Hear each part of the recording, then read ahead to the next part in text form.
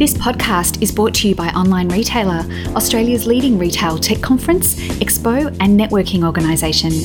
Recorded at the Online Retailer Conference in 2016, here we chat with world-class digital leaders to bring you industry insights, practical examples and actionable ideas from our incredible community of retail renegades, marketing masters and creative entrepreneurs who all want to do retail business big. We want to extend the conversation after the event and to keep exploring where the future meets retail. So let's talk shop. Hi, and welcome to this episode of the Online Retailer Podcast. I'm Kylie Lewis, and joining me in this episode is Kelly Stickle from Remodista. Welcome, Kelly. Thank you. I'm happy to be here. Thank you so much for joining us. Now, could you tell us a little bit about Remodista? Because for a lot of our audience, who is predominantly Australian, they won't have heard of you and what your organisation's about, and how you came to do what you do. Absolutely. Well, so Remodista stands for Retail and Mobility Distilled, and we are a social think tank that helps brands get educated on global retail disruption, connect globally, and we cultivate women leadership within the business. We got started on this about 6 years ago. I was in management consulting and I was putting together mobile educational conferences, and I noticed that there were a lot of women in the room but not on the stage. I saw guys I couldn't get off the stage, partners and sponsors wanting logos on napkins, and I wanted to know where the education was. I didn't see that. And so I decided to start Remodista and to focus on how we could fix those problems. So from seeing that problem, what was the first solution that you saw as a way to, because education was one of the things that you identified there, education and building women leadership in this space. So how did you tackle those problems? It was really through agile testing. It was like, okay, why aren't women on the stage? And I started studying the behavior of how men operate in business development and then how women do. And I think what I noticed is I just wasn't comfortable as I saw how business development was happening. And after looking at it, I realized some of the mechanics, like women in general, have their heads down. When they're working, they want to understand it, they want to figure it out, and they want to be an expert. And when I work with men who are selling, they're fine to be about 60% knowledgeable on a topic, and they want to get out there and start owning it. And neither one of those is like a good or bad on men and women. It's just how we behave. I mean, the problem with when I look at women, the problem is you can never be 100% expert when we're talking about innovation. You've kind of got to go out there and kick it around. And then when you look at the men, they're ready to do that because they're very opportunistic. And really, it's an opportunity to get into a relationship and say, I understand innovation. So it was really like, how do you get her on the stage? And how do you sort of manage him on the stage? Interesting. So that whole gender dynamic I've heard about before. I've read Lean In by Sheryl Sandberg and all of the gender research that's gone into that, and I'm fascinated with this idea that, you know, women won't apply for the jobs unless they feel that they can 100% do it, whereas, as you just said, men will get 60% of the way and go, yeah, I'll give it a shot, you know, I've got enough to actually go for it. Why do you think that we hold ourselves back? Well, I think the makeup of how, when I look at how men are doing business, they, you know, it's complicated really, because we women end up making better decisions because we're thorough and we want to understand and we want to figure out what everything is and means. But you also need that person who's sort of more innovative and agile and just kind of will go after it and start defining the problem. So it's confusing. The difference in how we behave made it very complicated to build a business development community that could work together. I'm not sure if I answered that question. That's okay. We'll keep chatting. We'll get there. And you're right. It is very complex. You know, I totally understand what you're saying about you need the balance. You need the balance of the entrepreneurial spirit of going, we're just going to go for it. We don't know all the answers, but we're just going to go for it. Roy, and I think men almost have that expectation to sort of be risk-taking women, I'm also have read a lot of Brene Brown's work. Yes. And a lot of her work focuses on women are driven by the need for perfection. Yeah. We feel like we need to be all over it. We need to be impenetrable. We need to look like we can do it all, and do it effortlessly. And it's too much. It's not. It's too much. We have this constant feeling of not being enough, so we overcompensate in everything that we do, to the point where we can actually hold ourselves back because we don't feel like we're good enough to take the stage. Exactly. And I am guilty of it as anybody else. As I'm evangelizing and saying, get on the stage, I'm saying, oh, I don't know if I'm the right person for you. But I did notice I think one of the things that's really interesting to find is that what happened and the reason that what happened over the time that I was assessing how women buy and sell and how men buy and sell is we had some changes in the economy, and we had sort of in retail put women in the marketing world because we're chatty and we talk, and that's where smart women tended to sit. Sometimes you'd find them in sales or IT, but for the most part we were directed into marketing. But around 2009-10, when we hit the crash in the economy, there was a level of roles that was removed from the business, and she was starting to move into higher positions. And then technology became very pervasive in all areas of the business. So no longer was the CTO the buyer of technology. So here we have these executive CMO, CIO type women who have now become the buyers of technology, and they were very well versed on the inside of the business, on the outside of the business, and then now had P&L. So what we really saw what I really did after 6 years of research is I feel like I've re-architected business development to do it the way that women buyers prefer, and that's through collaboration and education.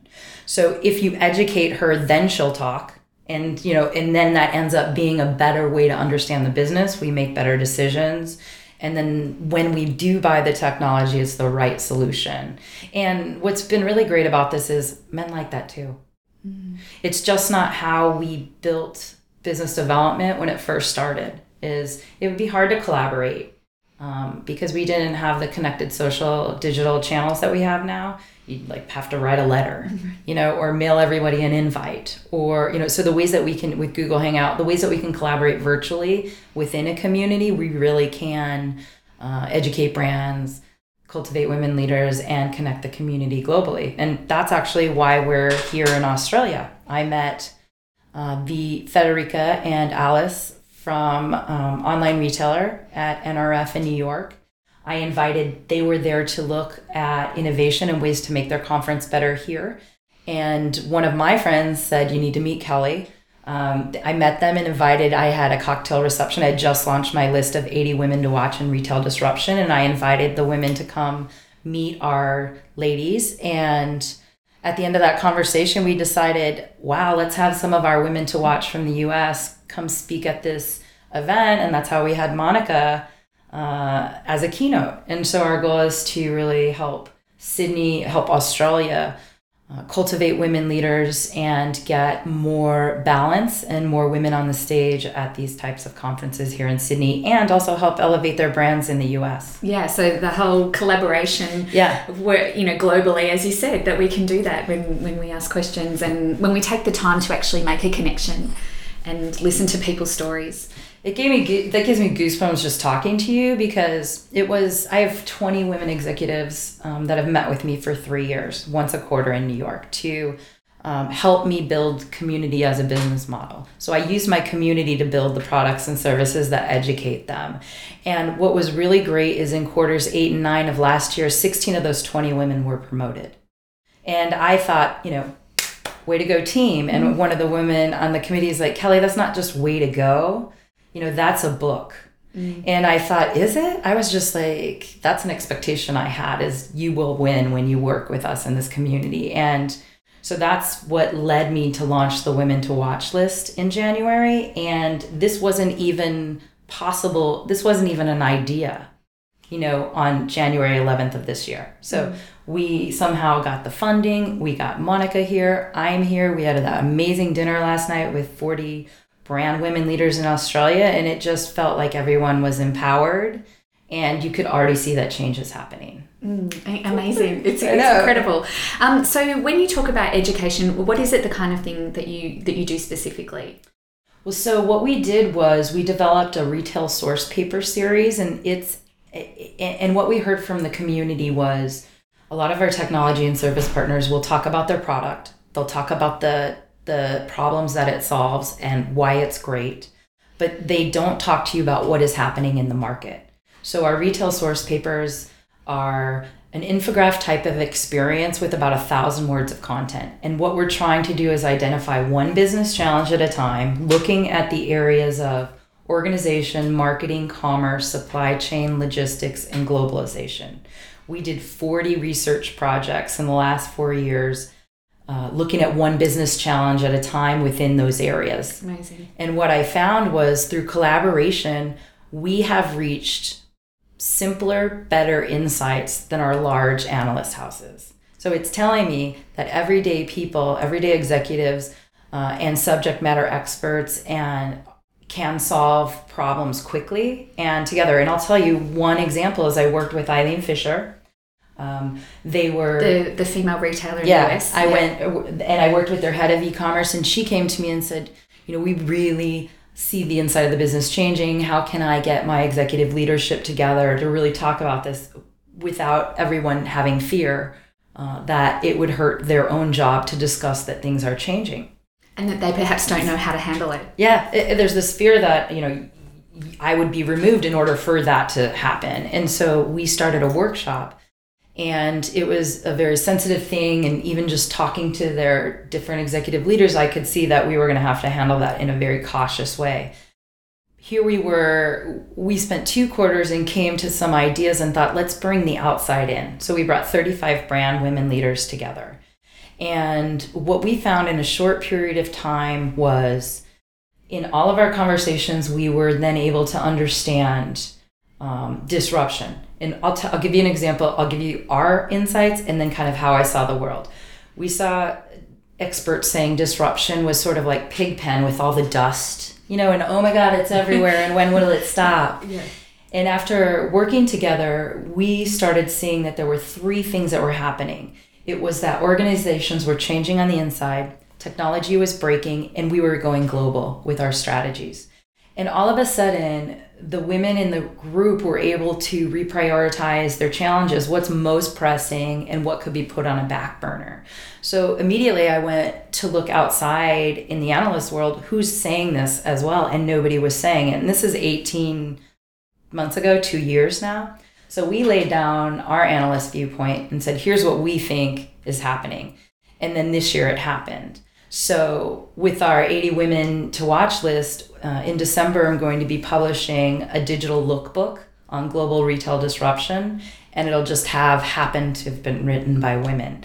And the one thing I found about women above all is that, or at least the women attracted to what we're doing here, is women are insatiably curious about solving business challenges. And when we launched this book, what's great is we've already said in 2015, here's what we know is going to happen or we think is going to happen.